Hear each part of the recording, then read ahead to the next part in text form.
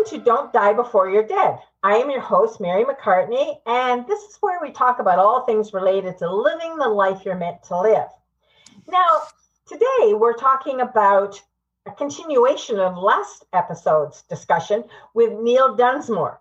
And if you're listening to this for the first time and haven't caught the previous episode, I suggest you listen to both. And I don't think it's going to matter much about what order, except you might miss some of the fun stuff that we talked about. Neil comes to us with all kinds of lessons of life, and I'll repeat myself, a lot of them he learned in prison.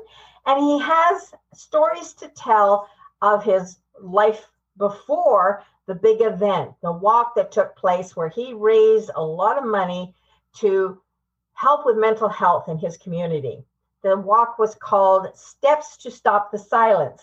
So without further ado, I'm going to ask Neil if he's going to come back on board and share with us some of the mental struggles he had. Last call, we talked about the physicality of walking 531 kilometers. But there were also moments during that walk where he had to meet his own challenges mentally and to wonder about how best to sort things out for himself as he spent a lot of time on his own. So, Neil, thanks for doing this again. I think some of the stories that you had shared with me previously were very, very meaningful. And I think you took this walk to raise money for mental health. And not only did you put your own physical body on the line, but you faced those mental challenges as well. So, without much further ado, can you pick up where you're comfortable and let us know how you managed all those hours alone? Yeah, that's great. Thanks for having me back, Mary. It's always fun to chat with you, and I really enjoy your personality in a way you kind of pull the stories out of me. Thank you. So the men, as you said, and as people would have heard in the last episode, we talked about I'm walking to raise awareness for mental health and suicide. Mm-hmm. And for me, I always viewed this as a physical challenge. And there was something I kept with me the whole time. As a local coach, I coach soccer and I coach local athletes in soccer and hockey since I moved to town, even before I had kids. And one of those kids that I coached reached out to me before I left. And he's, I believe he's with the armed forces now. And he sent me a messenger message and he said, Coach, just heard about what you're doing. It takes one mentally tough SOB to do something like that. Then again, seems like it's right in your wheelhouse. Go get him. And I thought, whoa, here's somebody who views me as mentally tough. I've never viewed myself as mentally tough. I've lived a life like everybody else. I've had ups and downs. I had a business that went bankrupt, and you overcome it. And so, you take what life gives you and you push through it. That's basically the way I was raised. And so I always viewed this in my head as a physical challenge. 531 kilometers. I just have to keep putting one foot in front of the other. And, when I think about all the times I used to run and I used to play sports, I'm just walking. This shouldn't be difficult. Mm-hmm. And I have to admit that every now and then arrogance creeps into your mind when you're doing things and you're getting quite successful at it. And I was 5 days out. I left September 5th. There was a lot of emotion around it because a lot of people who struggle with their mental health came and shared their stories with me. So I was kind of carrying that baggage with me and I was thinking about them, but they became an inspiration for me to keep going. Yes, I was doing this for somebody else, not myself. Yeah. And I have to be honest. Yeah. Around about the fifth day, so it was September 10th, it was International Suicide Prevention Day. Mm. So if ever there was going to be a day out there where I would be thinking about people who were suicidal and people with mental health issues, it would be this day. Sure. And I had planned on doing a video, Facebook Live on the walk to encourage people, not today. Mm-hmm. And I started that day strong. This is the fifth day. I had come a long way. I was actually, I'm trying to remember the name of the small town. It was just before Newmarket. So I was actually walking the country roads and then coming down into the Holland Marsh. And for those people who aren't from this area, the Holland Marsh is flat land just outside the GTA that is probably some of the best farmland in the country. Mm-hmm. And I'm walking through this, Mary, and I took my lunch on the front lawn of a farm. And the farmer was selling sweet corn out front. They had a booth, but they set up a bench to sit and watch the sunset every night, him and his wife. And their names were on the chairs. And I thought, isn't that nice of him to make that bench for me to have my lunch? and I sat down there, I had my lunch and everything. I remember the thought coming into my head, oh, you are so kicking this. This is so easy, man. This is a cakewalk. I can't wait to finish, and everybody's going to be proud of you. And you arrogant idiot. Okay. I got up from that. I felt great, and I started walking, and I made the turn, and I got down past the Holland Marsh, and now I had to walk into Newmarket, and I was on Highway 9.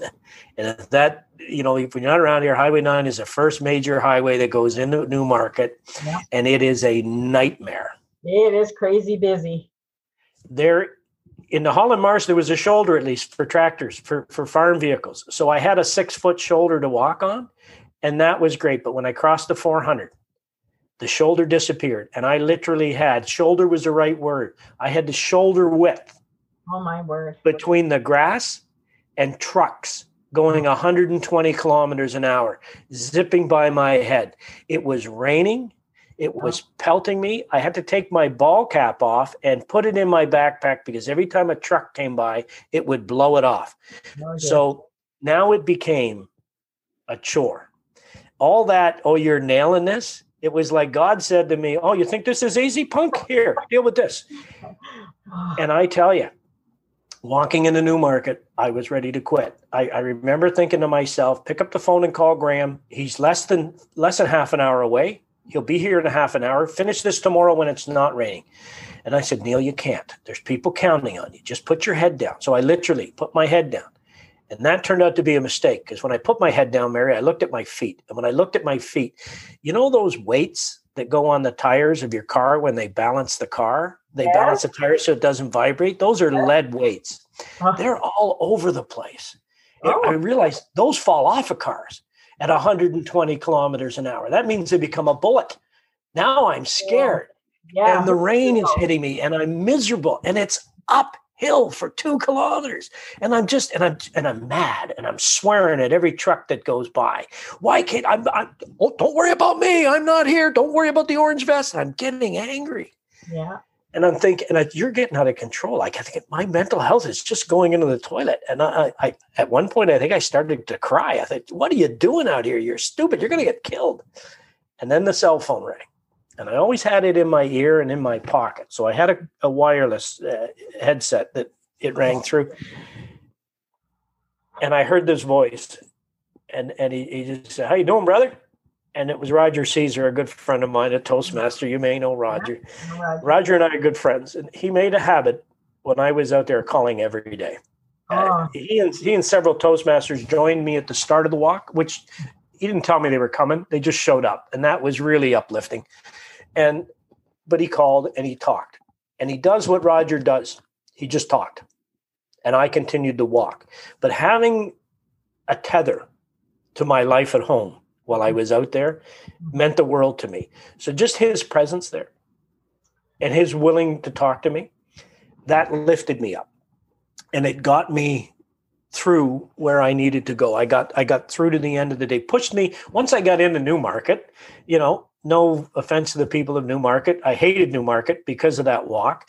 But once you got in on the sidewalks, it was easier. It was safe. It was the trucks and the traffic that I wasn't prepared for. And so that's when I first started to struggle. And the next day was even worse because I came out of Newmarket and I was heading to Uxbridge. And there was absolutely no shoulder, no sidewalk or anything. And now this was country roads. Davis Boulevard goes right through to Uxbridge and it's country roads. And again, people were buzzing by my head. And I'm sorry, I said the first day was September 10th. First day was September 9th. This was September 10th. And I stopped and I couldn't find anywhere to sit down. Nowhere. And I needed to have lunch. And out of the blue, there was a driveway. And this guy had this big metal gate. And he had a little retaining wall built on his driveway. And I thought, I'm not going into the gate. I'm just going to the wall and sitting down. I'm having my lunch. And I'm going to do a Facebook Live and talk about suicide and talk about why I was out there. And I did that. And that was all really emotional. But as soon as I stopped, the guy showed up. He was coming home. And he said, "What are you doing?" And he was really angry. And I said, "Well, I'm doing this walk for mental health, and I don't leave any garbage behind. I picked everything up. I just needed to rest my feet and do a video about suicide." He was the nastiest individual I had come across. The only really negative thing, he was like, "I'll call the cops. You get off my property." And don't escalate the conflict. That's what I teach people. And I looked at him and I said, "I meant no offense. Yeah. I apologize. I took a quick look around, make sure I didn't, off of my protein bar, I didn't leave a piece of wrapper around or anything. I made sure everything was cleaned up." And I wished him, and I was so polite to him, butter wouldn't have melted in my mouth. But he left an effect on me. I was like, "You miserable," and my mood changed. And I just, my head was down again, Mary. And I'm like, really, I'm out here trying to do something good, and you're going to be an SOB about your driveway. Yeah. And so I kept walking, and that became a long day. It was uphill and downhill and up. And it was one of those days where I could see the end because it was straight. I could see the end. And you get in your head like, when is it going to get here? When is it going to get here? Forever away. And I decided that it's time to, my knees, I hadn't had any real pain until that day. And the pain was starting to come in, and the feet were starting to ache. And I'm thinking, this is what it's going to be like from here on in. And when I was listening to the tape the other day, I could hear myself crying, and I could hear myself getting emotional. And I thought, dig in. You're tougher than this. Dig in on it. So I'm trying to do the self-positive talk. And then you are an upbeat, I tried it. Positive person. And I'm thinking about how oppressive that situation was and how miserable somebody can make your life. I mean, having got to that place to sit down after what you'd been going through, it wouldn't have taken much for an individual to have been pleasant about it. Right.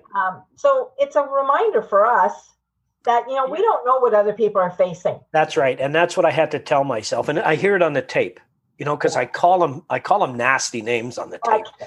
And then I hear the self-talk coming back and say, "You don't know what he's going through. Hey, listen, he could have been at work that day. It was COVID. He could have been told, your job is finished." Yeah. He could have lost everything, and he comes home and some fat guy from Fergus is sitting on his fence, right? Like, get out of here.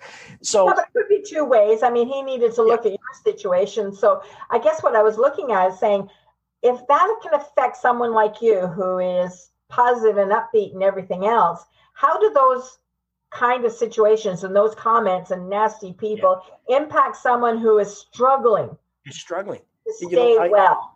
I think about a speaker I listened to one time, Muhammad Khatani, who's one of the Toastmasters world champions. And his speech was about words matter. Oh, yes. Words have power. They can lift you up or they can put you down. And everybody has the opportunity in somebody's life. You can either lift them up or you can push them down. And I choose as often as possible to lift them up. And that whole concept was driven home when about 5 minutes before or after I decided that I'm going to call Graham. I'm done. I'll add this on. I'm going to call. I actually had the phone in my hand, and a white car passed me, and it went up to the top of the next hill in front of me, and it stopped. And I remember watching this guy, and I'm thinking, it was garbage day, and all the blue bins and the green bins were at the edge of the driveway. And I said, this guy stopped, and he's just going to, his trunk popped open. I said, he's just going to gather his garbage bins and drive down his driveway. But he walked by the bins, and he pulled out his jacket out of the trunk of the car, and he put it on. He started walking towards me on the other side of the road. And I'm thinking, and it's on the tape, am I delusional?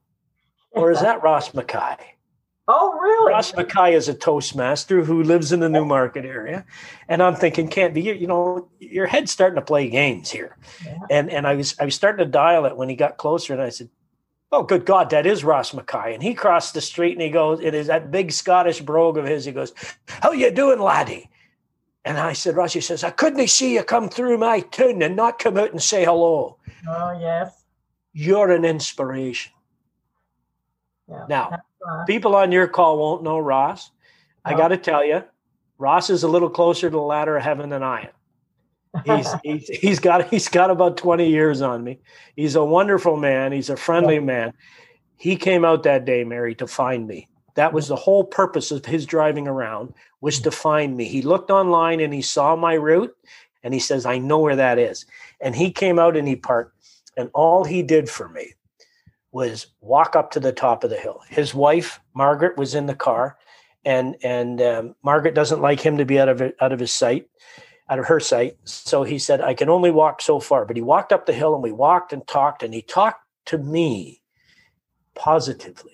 Yeah. He talked to me about the inspiration and the ripple that my walk was creating in his life, in my community's life, and in his Toastmasters club. And they all wanted to come out and help out, Neil. But I said, yeah, I get it. People are busy. I'm here in the middle of the week and I'm walking, but it's just having somebody come and say, we're watching, we're inspired by you. That was the complete opposite of the last guy. Absolutely. Those words and just lifted when you needed me. It. And Mary, I got to the top of that hill. And Ross and I took a selfie, and he got back in the car. I waved to Margaret, and he left me. And boy, what spirits were lifted in me from the kindness of a friend. And I started walking again. And there was no hesitation in my step. I got to the end of that day, and it just lifted me right up. So that's the power that we all have in each other's life. The Power of One was an award that was given to me by the Canadian Mental Health Association. They named the award after me, the Here for Hope Neil Dunsmore Power of One Award. And that's why thank you. I share stories like that because I'm one guy, but how many individuals helped me through those moments? And there were some really, really intense moments in this walk. That was just the start of it. And I was going through those stories, and I've developed speeches around the stories of the people who came to my aid. But there were so many. My father says I'm a collector of friends, and he's right. And those friends on this walk came to my aid. I wouldn't have got through this if it wasn't for the text messages, the phone calls, and in times people showing up, like Ross showed up, and or Roger calling, and Roger calling, and my friend Andy Goldie, the CAO of the Township of Center Wellington, who we work together now, but he would call every day to bring me up to speed on issues, but most of all to check on me and see how I was doing. And those calls were lifelines. Those calls were tethers to my life back here that let me know there's people watching, Neil. You can't let them down. I think also, though, Neil, when people hear this, I mean, what you're doing is out there, and it's not what everybody's doing. But I think when the thought of somebody crosses your mind, to act on that and say, you know, for some reason or other, that thought has popped in your head, thinking of you today. Who knows what the reason might be? Now, your friends that did seek you out and did contact you knew what you were doing. But I think perhaps there are times when we could reach out to people right now. If you think of them, even for a split second, that may be the very moment to reach out and say, they might be beating themselves up and run, you know, going through a torrential rainfall, you know, mentally and emotionally. So those people that backed you, I mean, you're talking now about they were your lifeline. Yep. And now, especially during these COVID times and things, how many people are walking their own journey and need that lifeline too? So it's a good lesson for all of us, Neil. I mean, you have a very practical experience here, but I think the lessons outweigh the actual event in some way. Yeah, and that's the message I try to deliver as often as I can. You know, they named the award Power of One, and I said that's really appropriate because we all have that power within us. We can all lift somebody up or put somebody down. That's massive power. That affects somebody's day. Choose to lift them up and not put them down. But you said something interesting there, Mary, that somebody pops into your mind. Okay, I was physically separated from my life, from my family, from my world, even from my son who was out there driving around taking care of me for 8 to 10 hours a day. I was physically separated from everything. Roger called, Andy called, Ross came out, another friend of mine, Jane, came out the next day. They felt something. And whether you're spiritual, whether you're religious, whether you believe in the power of the universe, or you believe in God, when you get that feeling, that's a hand on your back pushing you. Don't let that feeling pass. When it starts to cross your mind, stop it in the middle and pick up the phone, because you never know. Roger thought in the middle of his day when he was free for half an hour, he thought, I wonder where Neil is. And he picked up the phone because he thought, I wonder where Neil is. And he picked up the phone and he called me, and that helped me through. And Andy did it every day too. He made it part of his day at some point. And because he's a busy man, he didn't know what time of day it would be. But for me, it always seemed to be at the most appropriate time. So I know something was putting something in their head that say, hey, Bing, call Neil. And they would do it. Even my wife, who's very, very busy, and we touch base at the end of every day. Some days in the middle of the day, she texts me and she say, are you okay? And I know that she's wondering, is something going wrong? And hey, here I am struggling. And I'm all right, honey. I'll get through this, And then if she sensed that I wasn't, she would call. And that's the power of the connection we all have with each other. And we need to use that better, because we see what goes on in the world today when we don't use it properly. And it pushes people down. Yeah. And it's not good. And so you have two choices. And I always choose the one that lifts people up. And you all have that power. Every single person listening to this podcast today has that power. So if something crosses your mind, pick up that phone and reach out to them. I refer to it as a reflection in somebody's ripple, because they told me that my walk. They told me my walk, Cecilia Marie Roberts, who is an angel sent to my community, working with the Canadian Mental Health Association, she called me when she heard about the walk. And she said, Neil, your walk is going to create a ripple in your community. Your life is going to create a ripple in this community that is going to cause people to action. The ripple will eventually become a wave, and it'll make a difference. Yeah. And I've never forgotten that term. But as I'm writing the book, I'm going to call it Reflections in the Ripple, because it's the people that affected me, the people that reflected into my ripple that I remember that helped me. And so that's what I'm writing the book about. Not about, me and what I did. Oh, look at me. I was great. I walked 531 miles. No, we did it. There were people that reflected at the most opportune time, at times where I thought I wasn't going to make it. The phone would ring, it would vibrate, somebody would text me, and they would get me over it. A Rotarian friend of mine, Don Valerie, the one day that I thought this is coming to an end. It was in Tweed. And I remember I said at the last podcast, I was training to push the pain out and to further the pain. So for the first 5 days, I was taken aback because there was no pain. It never came. I thought, oh, you are through this. This is great. And then, of course, it started to come back. And it was at about Tweed where I couldn't take it anymore. And I was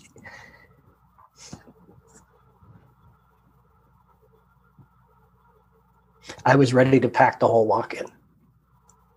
The pain was incredible. I kept in my backpack an emergency stash of medication. And the whole concept there was get yourself to a road so Graham can come. Yeah. And so that's where I was at.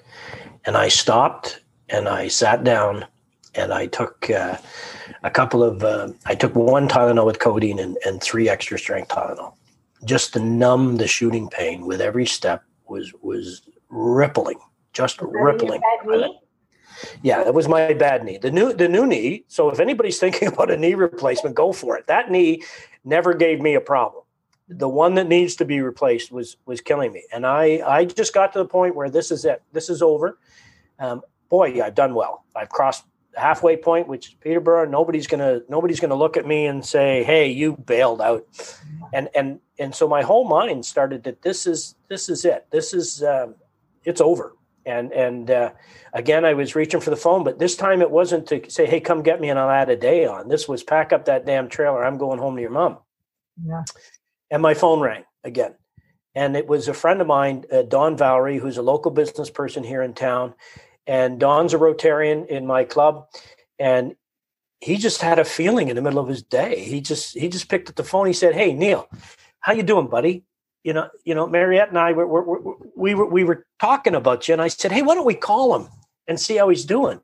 And he heard it in my voice. He said, "Are you struggling?" And I said, "I can't walk. This is killing me, Don. I can't walk. It's been okay, but I can't walk." And he says, "Are you wearing a brace?" And I said, "Yeah." And the worst part is I got a brand new one, the same one I had before. I found another one and I love that brace and it's on now. And he said, "Can you do me a favor and just stop?" And I said, "Stop what?" He said, "Stop walking and looked down at the brace. And I looked down at the brace, and the brace had been on for 6 hours. I had a brace on for this was about 13, 14 days. Like, what am I looking at, Don? And he said, Don has 2 knee replacements, and he suffered for decades before getting them replaced. He used braces for decades. Knows what you're talking about. That's right. And he said to me, I want you to put your finger in the middle of your kneecap, and I want you to then take something you've got in your backpack, something straight. And so I ended up using my walking stick. And he said, does that come to exactly where the hinge is? And I looked at it and I said, no, the hinges are probably only about 1/4 of an inch below it. So it's pretty close. He goes, no, it's not close. So I took the brace off and I adjusted it. And it didn't make the pain go away, but he said it will eventually. He said, what you're doing is you're fighting your brace. Oh. Your brace isn't the hinge, the pivot point isn't in the right place. And if the pivot point isn't in the right place, it's doing more harm than good. You're actually probably better off taking it off altogether today. Wow. And then reset it properly tomorrow. And so that's what I ended up doing. And, he stayed on the phone with me and we talked. He says, does it feel any better? I said, well, the sharpness of the pain is starting to ease, but that could be the drugs too, right? Because I took them. And so we started walking and he just talked and we walked and all of a sudden there was a bench at the end of the trail. That was the road I was supposed to get to. And it was an hour and a half on the phone, and I thought, wow, he just felt like reaching out and talking, but he saved the walk that day because he reached out, he felt something and he said, I'm going to talk to that kid that's out there because he's a few years older than me too. But, just having somebody who's gone through the experience of that kind of pain with their knee and say, listen, it's not over. There's something going on. It's changed. There's something going on. It's not just the 200 kilometers you walked. There's something else there. And he talked me through it. And there I was. It reminds me of the expression where it says, you may not be able to do everything, but you can do something. Mm-hmm. So all these people were not individually doing everything for you, but collectively doing something all the time at those appropriate moments. Now, I do believe that we're called upon in our intuition to help people and to be awake, to be conscious. Oh. And if we're listening, I mean, I don't know about you, Neil, but there have been many times where that little small voice has said for me to do something and I've ignored it, only to pick myself later. Yep. And sometimes that's just about me. But when it's about somebody else, I mean, I think you're sharing with us just how critical that can be to somebody's mental well-being. How do you think things might have rolled out if those people hadn't been reaching out to you? Oh, I think there would have been numerous times that I would have probably stopped, at least for the day. I can't guarantee that day had Don not called me that I wouldn't have gone back to the trailer, iced the knee. At the end of every day, I soaked my feet in Epsom salts because the blisters were incredible. And so I had that whole maintenance program. And I always said to my son every night, because he'd look at me and he'd go, Dad, when your son's looking at you and his eyes tear up because he can see the pain that you're in, I couldn't walk. I literally couldn't walk by the end of the day. Because you get in the car and you drive half hour, 45 minutes back to where the trailer was. And that half hour, 45 minutes, everything's seized up. And he would look at me and say, I don't know, Dad. And then he was always amazed that the next morning I'd be waking him up going, come on, buddy, you got to get me to the trail. I'd had a coffee. I had my fiber cereal. I had my bagel. My backpack was packed. Let's go. And he says, ready to go. Yeah. What's wrong with you? You're so damn cheery. What's the matter with you? And he'd see me at night and he'd go, that's it. You're just finished. Yeah. And for some reason I'd recuperate. And I part of me maybe thought that day, but the real hard part of that day was if I'd have stopped where I stopped, my son was going to have to break the law and go around a barrier and drive that truck down that trail because there was no way if I stopped, I was going any further. But Don talked long enough for the medication to kick in, and he helped me adjust the brace. I actually took it off in the end and just walked. And we were still talking on the phone when I was sitting on the bench and my son pulled up. And I said, Don, my vehicle's here to get it, and I can't thank you enough. And his words to me always echo. He said, I am so freaking proud of what you're doing. It's an honor to know you. And I'm like, here's one of the most successful business people in the community. And he's saying that to me. Again, his words lifted me up. It perked my spirits up and it helped me move forward. And the next day I started from that spot. And the first thing I did when my son let me off, I looked back at that bench and I remembered that conversation. And the next day I kicked its ass. I went the whole day without any problems. And then, of course, each day became a battle. But then other things, other people reached out and then other things got in the way. And then you focus on that and it would help. So you have to tell the story because I mentioned it in the last episode. Yeah. You have to tell the story about the bear. Well, there were bears all through this. And it's amazing. People don't know there's bears in their community. Pretty much when you hit Peterborough, the bears start to come out. And I was seeing bear scat everywhere. And I started to get worried. So Shauna, my wife, was coming on a weekend to stay with Graham and I in the trailer. And we were camped at a friend's house. He's got a big property in the country and he allowed us to put the trailer up there. And he actually blocked off the back of his house. So a big shout out to Sean and Judith Wilson for in the middle of this saying, save the money on the campgrounds because we couldn't shower in the campgrounds anyway because the showers were off. So listen, my son and I have had enough sponge baths in a trailer that there isn't any therapy in the world that's going to fix that kid now. I don't never want another sponge bath. But when I got to Sean and Judith, they gave me the back of the house where they had an extra shower, extra bathroom, and Graham and I would use that. Yeah. So Shauna joined us for a weekend, and Sean and Judith Sean was my roommate in university, and I hadn't seen him in 22 years. And I texted him one day, and I said, buddy, this is what I'm doing. And he said, well, you're not staying anywhere but my farm. So you get out here. And that's friendship, right? There's somebody else uprooting his life in COVID to help me through this.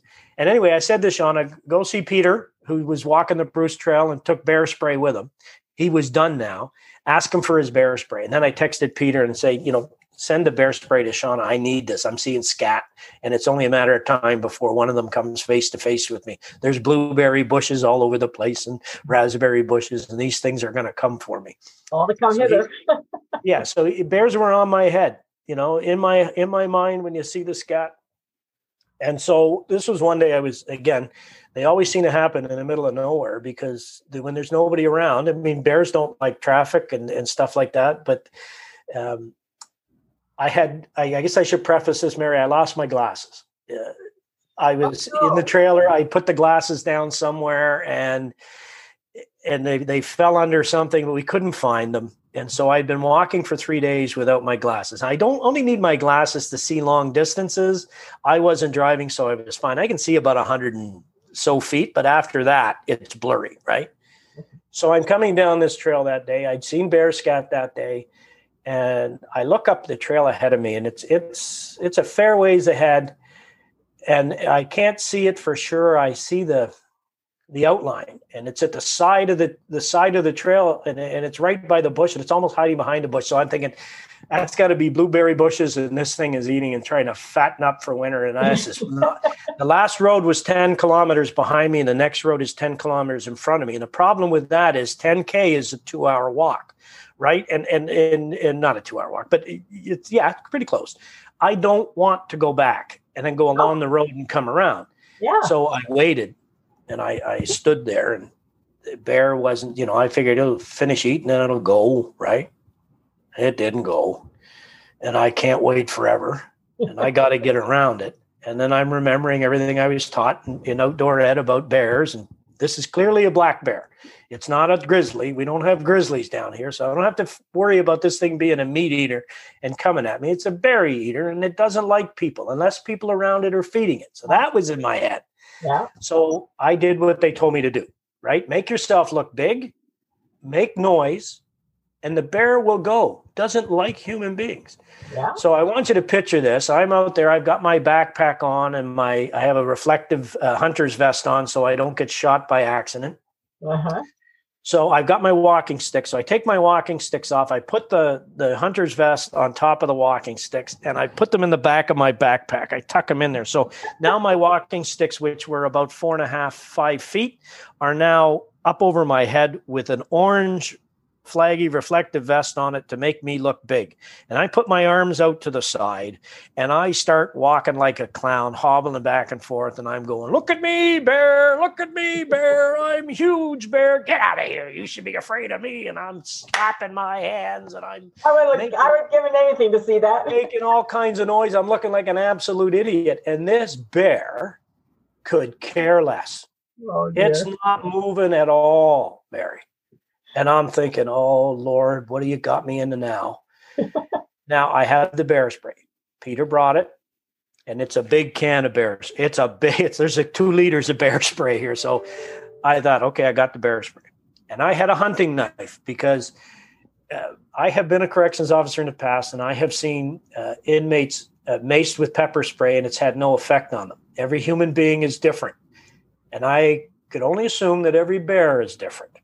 And maybe it would affect the bear and maybe it wouldn't affect the bear. So I wasn't taking a chance. So I took the hunting knife out of its sheath. So in my left hand, I have what is about a 14-inch hunting knife. And in my right hand, I have the bear spray. And above my head, I have an orange vest. And I'm going down.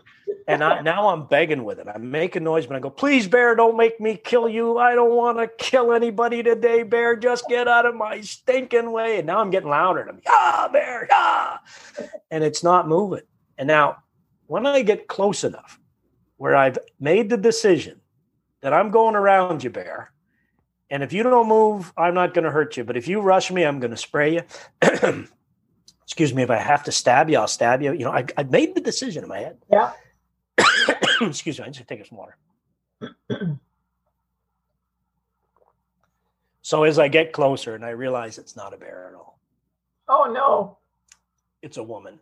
Oh, she's sitting on the side of the trail. And that's pretty fun. I'm thinking, oh my. She must be thinking, what kind of clown is coming here? So I take down the sticks, I reholster I put the safety back on the bear spray and I tuck it back in my holster. I resheathe the knife and I put everything back down. I take it down and now I'm talking to a woman and I'm saying, so I must look like a flippin' idiot to you, huh? You know, like you must think, what the heck is this clown doing? And she's not answering me, Mary. She's not answering me at all. And I get closer and closer to her. And I realized that she's not happy. She's in trouble. And she's not afraid of this clown coming down there. Well, she was afraid, but I don't think she was afraid of me. I could see, I learned to recognize fear. Okay. In the prison system when I worked there. And she was absolutely terrified. And I realized something's going on here outside the ordinary. And so I went right across the trail on the opposite side from her because I didn't want to appear threatening at all. I walked a lot slower and I continued to talk to her as I walked. And I said, listen, you need to know I'm not a threat. You know, my name is Neil Dunsmore and I'm walking to Ottawa to raise awareness for suicide and mental health. That's why I'm here. You want to tell me why you're here? And at first she didn't. She didn't communicate at all, but she kept looking past me, Mary. She kept looking past me. And I said, I don't know what you're looking for down there, but I do know you're afraid. I can see that on your face. So whatever's back there, let me tell you what's going to happen from here because you've scared me enough. I'm going to call the police and they're going to come and get you. And I'm going to stay with you because whatever it is that's back there isn't going to get you today, not while I'm here. I got bear spray, I got a knife, and I spent 10 years working in a maximum security detention center. So I'm not as young as I used to be, but I got more weapons now than they ever gave me in the jail. You had to sign 10 forms to take mace out of the closet back then. Now I got it right here on my belt. I'm not letting anybody hurt you, dear. I'm not going to happen. So what do you say we call the police and they come get you? And she communicated for the first time and she begged me not to do that. And we had a bit of a conversation and she'd done it before and it didn't work out well.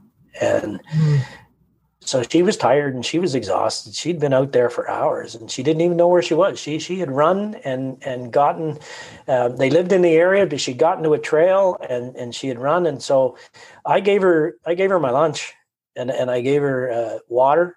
And I said, why don't we walk towards the trail? And if you don't want me to call the police, I won't call the police, but we need to talk about what we're going to do here, what you're doing.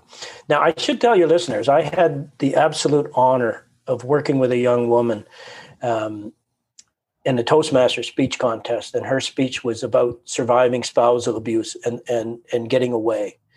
And the hours that I spent with Lisa and the stories that she shared with me, we talked about tethers, Mary. We talked about people calling at the right moment.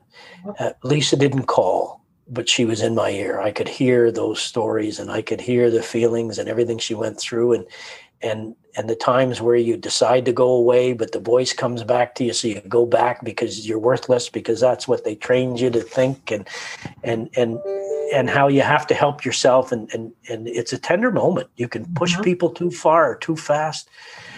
If you don't support them enough, then they go back. And so, I sent Lisa an email when this walk was over, and I thanked her for sharing her story with me and allowing me to work with her, because I believe wholeheartedly that relationship that her and I had helped me in that moment to handle what this woman was trying to do and to be as supportive as I could without being overbearing. The last thing she needed was a man to come into her life and say, come on, we're going to do this. And this is the way it's going to be, because that would have just set her off. Yeah. So we walked and we talked and I said, if you really want, what do you need me to do? Do you need me to call somebody? We can call a women's shelter. And that's what we did. We called the women's crisis line and they sent a team to come get her. Oh, and that's who picked her up at the next road. And I told them we're about 3 hours from that next road, because she's not walking as fast as I do. And I'm not leaving her alone. And if he's out here, God help both of us. And so then I had to I made that decision that if the bear charged me, I was going to spray it and stab it. And I made that decision. If he comes looking for her and I'm out here, I'm going to spray him. And if that doesn't take him down, I'll do whatever it takes. Right. And that's a frightening experience. Make the decision ahead of time and not to be wondering what to do when it happened was probably the best thing. And again, your prison training probably allowed for all of that, because you would have to be sharp and ready to decide very quickly. But again, getting back to the circumstances, just being in the right place at the right time. Well, I began to say that, like when your friends call when you're struggling, and when somebody else is out there in the middle of nowhere, in the middle of COVID, and let's be honest here, COVID exasperated her situation. Oh yeah. Okay. Right? Because they're home more. She's not going to work. He could have been home. We didn't talk about, was he out? I didn't want to get into that. What I was into was she made a decision to go. And she was there. And all I was focused on was, how do I get you, ironically enough, to take the next step? How do I get you to continue down the path you've gone? How can I facilitate that? How can I help that? And getting a hold of a women's crisis shelter and getting them out to pick us up. But I tell you, Mary, we got to the road where they were going to pick us up. That's when I got scared, because we'd been on a trail. And I could hear things and see things. If he was coming down the trail in an ATV, I'd have known it. My plan was I walked behind her, not beside her, so that if he saw me, he wouldn't see her in front of me right away. And she could get into the bush a bit. And I could continue to walk. Mm-hmm. And my plan was if he said, have you seen this woman? And I would say, oh, yeah, I did. Well, where? Oh, Jesus, that'd be 15 kilometers back that way. And have him turn around, right? Yeah. And go. Wasn't going to challenge him, was going to be friendly and everything. That was my plan, divert and get him out of here. But I'd had to walk in such a way she could get in. But at the end of the trail where the road met, that was vulnerability that I hadn't counted on, because there's a road coming in both directions and a trail coming in both directions. And her and I sitting there. Exposure. So she went in, I said, I want you to sit we went into the woods a bit, and I had a collapsible stool, and I put it up and I had her there, and I said, just stay there until they come. And I sat at the side of the road, and I ate what food I had left, an apple, some nuts, and a protein bar. And I sat there like I was a guy walking, having my lunch. And they had said to us on the phone, I said, this is who I am and this is what I'm doing. So when you see somebody at that trail, you ask this question, because if you don't ask this question, it's not you. And I'm just going to make conversation to be a friendly guy. Yeah. And so this vehicle came down. It was a van, and the window came down, and this woman says, "What in the hell are you doing out in the middle of nowhere?" And I said, "Well, I'm walking to Ottawa to raise awareness for suicide and mental health in my community." And she said, "Hello, Mr. Dunsmore." And I said, "Thank you." And Perfect. We put her in the van.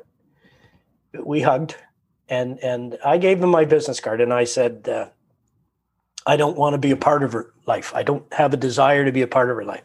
I just need to know at the end of the day that you guys are safe. That's it. That's, and it took about 2 weeks, Mary, but I got a text message from a block number that said, Mr. Dunsmore, everybody's fine. And excellent. That's all I needed. But that's my bear story. It wasn't a bear. But I can only imagine, because I've heard that story. I've heard stories similar to that repeated when I talk to people about people, coming across people outside in trails they're terrified, and there's spousal abuse in this country is another issue, and there are people that are right now locked down with their abusers. Exactly, and that's got to be worse. It's worse because stress is the more stress that comes into it, the more escalated that situation gets. Exactly. So I can only imagine, Neil, as it's like I could talk to you all day. It's just incredible. And I'm just thinking of the monies raised that will put those resources into effect for the people who need them, because we are in need. We are in crisis, that there is not all across the province to serve. Exactly. And what you've done in order to, release some of those funds. So as we're trying to wrap this up, unfortunately, I'm sure there's so much we more. could do a third episode easily. I haven't even told you the funny stories, but that's okay. Well, you told the ones. Now, you're in the right place at the right time. I think you told the things that need to be said for somebody, somewhere. You've said something that's impacting those who need to hear it. I believe you and I had a conversation offline about Facebook and that. So if you've got the time, I wouldn't mind telling one more story about the power of Facebook and how to use it properly. If you've got the time, Neil. Mary, I always have time for you. Oh, you're so sweet. Yeah, do tell the story, because people need to know how that can be used and effective. And as you're telling that story, like people to keep in mind that, donations are still necessary, a part of raising the money that is ongoing. So go ahead. So it was one morning where we were staying at my friend's house, and we were trying to get as much out of it as we could before we got to the Ottawa area and had to actually get into other campgrounds and hotels. So it was about an hour and a half's drive to the trailhead that day. And then I would do my 10 hours, and then my son would come back and get me again. So we had some time. We were driving along, and my son and I chit-chatting, and my cell phone rang. And I looked down, and it was a messenger call. And I thought, okay, people are reaching out. I'm going to take the call, I guess, right? And I took it. It was the name that frightened me, because it was a relative that I didn't know. And anyway, when the gentleman came on the phone, he's about 30 years younger than I am, and he's a distant relative, and he was in Scotland. Oh my! And they'd been watching the walk on Facebook, all the videos that I'd put up on Facebook. So there's the power of Facebook, right? It connected me to family that were around the world that I hadn't seen in so long. Him and I had actually never met, but it didn't take long. Graham recognized it, and I recognized it. He was in a bad place. He was really in a bad place mentally, and he was very melancholy, and he was saying things that started to get the hairs in the back of my head, and that old crisis negotiator started to come to the front. And my son's looking, is he crying? And I said, yeah, he's crying. And then I finally just asked the question, and this is the question. This is what everybody's afraid of. I asked him point blank, are you planning on suicide today? Are you planning to take your life? And he said, there's no other solution. Yes, I am. And my heart froze. Graham almost went off the road. I had to put my hand on his shoulder and tell him, just keep driving, son. Just keep driving. And I talked to him and, I said, listen, that's a very, very permanent solution to a temporary situation. And he talked about what lockdown was doing to him and that his wife and his kids had left because they were fighting all the time. And we talked through some of that. And then he said, one of my regrets is that you seem like a nice guy and you're a relative and I've never met you. And so I said to him, I'll make you a promise. When this is over, I'll pack up my wife and kids and we'll go to Scotland and we'll meet you. Okay. We'll get to know each other and we'll tour Scotland. We've always wanted to go to Scotland. It's not a big deal for me, but listen, I'm not going to go through all that and all that expense if you're not going to be there. Right. So you have to promise me you're going to call and get help as soon as we're off this call. Do you understand? You need to be there when I get there. And he agreed to that. And then he hung up. And oddly enough, we were at the trailhead and Graham looked at me and he said, is he going to call? I said, no, I don't think so. I could tell that he was inebriated. He might even have taken some drugs. And that's when they start lying to you. I wasn't 100% sure. Now, your listeners are listening to this and I'm going to ask everybody the same question. Ask everybody the same question when I tell this story. Does anybody know how to make an international 911 call? Oh, because I don't. I was faced with that problem. If I call 911 here and say, patch me through to Scotland. Yeah. Well, where in Scotland does he live? Well, chances are he might have lived in the small town where my father grew up, but I don't know for sure. Those are questions that 911 people, it make them crazy. Now you're searching for a needle in a haystack, right? And so, Graham's looking at me, so what are you going to do? And I said, I don't know what. And so I said, give me my stuff. I got all ready to go. I said, I do my best thinking when I'm walking, but there's got to be a solution to this. And he's going, well, you got to let me know. And I said, I will. I'll call you later, but you go and I'm going to start walking. And I got maybe about 500 meters down the road. And I was absolutely struggling because there was somebody's life on the line here. And I didn't know if I could help him. And now you're left on pins and needles. Did I do enough? Did I say enough? Did he actually reach out or didn't he reach out? And I remembered that his dad had called me to get a hold of my dad 6 years ago. And he'd done it the same way on Facebook Messenger. And so I sat down and I took my cell phone out and I searched his name in my Messenger contacts. And oddly enough, it came up 3 times, Mary, because he's got three, he's an older guy. And he's like me, and you create a profile, and then you create another profile. And every time you log on, you create a new profile. And I'm thinking, okay, so which one of the 3 is he? and we talk about divine intervention or things happening in that moment, right? Yeah. There was a green dot. And the green dot means I'm online. Well, I don't care which one you are. The green dot's online. So I hit the video and called him. And he looked at me, he answered, and he went, Neil, what are you doing? We're watching you walk on Facebook. Why are you calling me? And I said, don't talk about me. Your son is in trouble. He's contemplating ending his life now. And he says, oh, I know he's got this going on. And I said, no. Let's not talk about it. Pick up the phone and get somebody to him right now and call me back later so I know you're okay. And that was the end of the call. It took less than a minute. And then I remember sitting down and thinking, that's the best I can do. That's international. Facebook connected the 3 of us. And that's the best I can do. And so I started walking. I texted Graham and I said, I got a hold of his dad through Messenger and hopefully somebody's on the way. And it was about 3, maybe 4 hours later, which made it really late at night there. It was still early morning here. It was like 11 in the morning here. And they're about 5-6 hours ahead of us over there. So anyway, I got a text message, messenger text from his dad, thanking me for what I did and that his sister in the ambulance got there in time. That's amazing. Oh, that's, when I look at that young woman that got to a crisis shelter, and when I look at this young man, and again, he was somebody in his mid-20s. They got the help they needed. And that would, to me, was the best use of Facebook and Messenger I've ever seen. But those 2 things alone, Mary, were worth the walk. I could not have raised a penny and not met another soul And that 531 kilometers would have been the best thing I ever did in my life. But like you say, we raised, almost $27,000 so far. Steps to Stop the Silence is a Facebook page you can go to. And I might go and post a link again, so it's up in the front, because you have to dig down for it. Yeah. But you can go to the CodyShepherdProject.com and you can donate there. But most of all, if you live in your own community, there are local mental health services. Here's the big problem, and this is a big takeaway for everybody.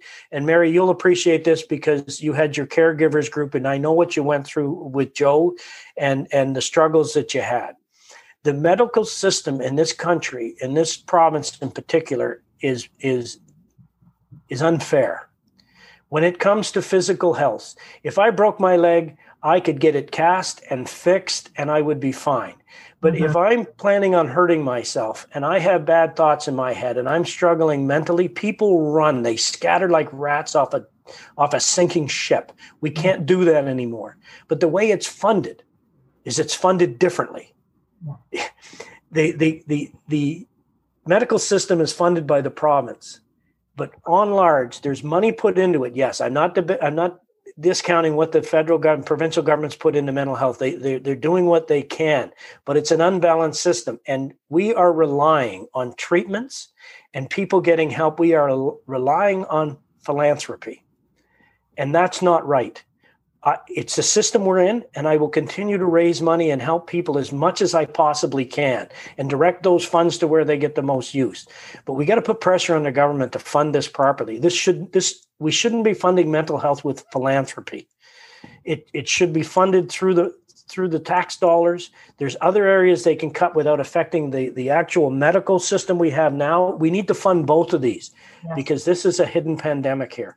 Yeah. But the money I've raised have gone to where the boots are on the ground. I'm so thankful to the Cody Shepherd Project that we took our time and we vetted the organizations that we gave the money to. And so that was a bit of a delay. And I think, we might not have got the money to them till January 1st. So a lot of the tax receipts may not come until next year, but this was never about a tax receipt. Yeah. This was about getting help. So we have a local hub in Center Wellington where the youth can gather and talk to people. And the Big Brothers, Big Sisters are a big part of that. So they got some money. There's a counseling system that does PTSD counseling so that our first responders and anybody who's been through something tragic and are suffering from it can get help for their PTSD. Mm-hmm. But most of all, the Integrated Youth Services Network is setting up in my town. And in Wellington County, they're all over Wellington County, and they get it. They're setting up a mental health system where you can be anywhere in Wellington County. And let's say you have a cutting problem or you have an eating disorder and you go in and see one of their counselors. And then for whatever reason, because, these are volatile times, mom and dad move and you go to a different part of the county. Now you can walk into an integrated health network there and they have your file. Yeah. They understand what's been done. See, right now with mental health, if you go in and you get treatment and you come out and you fall back again, you have to start over again.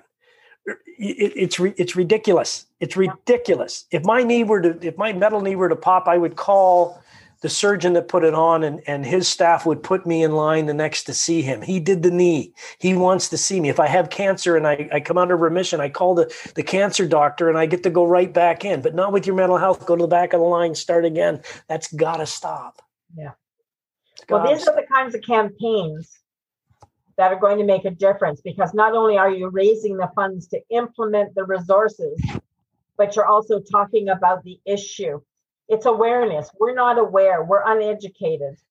And that's got to stop because we don't know enough to help. Yeah. And I think, what you've done in raising money and having the resources there is excellent. Taking the time to come here and to share that and what you know about that enlightenment, that educational component should ripple out. And I would challenge everyone that's listening, listen to the first one for sure, listen to this one, but to share it. I'm not looking for a bump in numbers. I'm looking for a ripple effect, the reflection in the ripple that you talked about, Neil, that people need to share this message and get out there, because it's up to all of us to make a difference. This is our community, and we are not the power of one. Yeah. Keep the conversation going. I always say this, Mary, when I'm talking to people, is That was 531 kilometers, 795,184 steps. So I took the first 795,184 steps. The next steps we as a community have to take together. Yeah. And the next step is, if you know somebody who's struggling, pick up the phone and make that connection and talk to them. If they're in your mind, connect with the phone, connect with Facebook, connect somehow and say, hey, how you doing?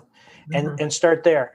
And we don't do that because we don't know what to say. We're worried about what to do if they are in crisis. If they are in crisis, it's not your job to fix it. The next step after that is to give them the phone numbers of the local crisis line for help. And if they ever seem to you that they're suicidal, please don't be afraid to ask them. Don't ask them if they're planning on hurting themselves, because suicide is hurting themselves. They view suicide as helping. They view suicide as taking away the pain. Well, it doesn't. So if you ask the question, are you thinking about suicide? They'll answer honest. And if they say yes, you say, listen, let's get you some help. Keep them on the line, text 911 or whoever, and get them the help they need. That's all we have to do. And we can turn the tide on these numbers that we're seeing all across the country. We can lower them. But those are the next steps. And we have to do that together. I can't do that by myself. Everybody's responsible for somebody in their life. You did equip us today with the statement, which I really thought was very valuable, in that it is a permanent solution for a temporary situation. And if that's all that we manage to say, it gives us another step or another way to stop, just to get the time to get the help. So Neil, it's not an area I have dealt with. It's not something I know much about. And that's my shame on me. And through you, and thank you. I will endeavor to be much more conscientious, much more aware, and look for ways that maybe I can do some small part to be moving everything forward in some way. And I think we can all do that. So thank you for all that you did. Again, would you tell us again how people can donate and where to go? Just one more time. They can go to my Facebook page, which is called Steps to Stop the Silence. It's an open page. I will put the link back up fresh today so that it's there near the top. I'm not Facebook savvy, Mary. I don't know how to make it stand out prominently. Hopefully somebody can help me with that. Or they can go to the Cody Shepherd Project. And Cody is CODY and Shepherd is SHEPPERD, project.com, and they can donate there. Or if you want to do something local in your area, there are local CMHAs, Canadian Mental Health Associations. There's also local groups that are looking for money to help because they need it. Right now, we're funding this whole program by philanthropy. And if I have to do whatever I have to do to raise that money, I'll keep doing it. But we really, really need people to talk to each other. Remember what we said in the middle of this, your words matter. You can lift them up or you can push them down. And when you lift them up and they tell you, you know what, I need help, then just use Google and search it. Crisis line in this area. There it is. Help them out. More so than the money is the connection to reach out and reflect in somebody's life and get them the help they need. Good words to end on there. Thank you again, Neil, for the last episode and this episode. Thank you for being willing to listen to whatever the drive with Peter, the conversation, to be where you were when it was important. And a big thank you to those people who were there for you when you needed it. Big shout out to all my friends for what they did. Yes, and you've named them well. We know a lot of them. And I guess my challenge to others would be that someone for someone else, because we all need to help each other. So thank you again, Neil. It's been a real pleasure. And, share this episode, share Neil's story so that more people will have an understanding of how to help. So thanks again, Neil. Again, Mary, it's always a pleasure to talk with you. Thank you. Thanks for having me. I've gone forever. You are an inspiration, Neil. You deserve that award for what you've done, because it gives that one more layer of the inspiration, that it's the recognition that you have been selfless in your serving. You're a great Rotarian. You're a great humanitarian. I'm honored to know you, and thank you. Well, Mary, the feeling is mutual. I am honored to know you, and I hope your listeners hear this and they just reconnect with somebody in their life and help them, because that's what we need. That's true. So again, this has been Don't Die Before You're Dead. I'm your host, Mary McCartney, and I dare you to go out and live the life you're meant to live, because you are important, and go out there and help others. So till the next time, take care. Bye now.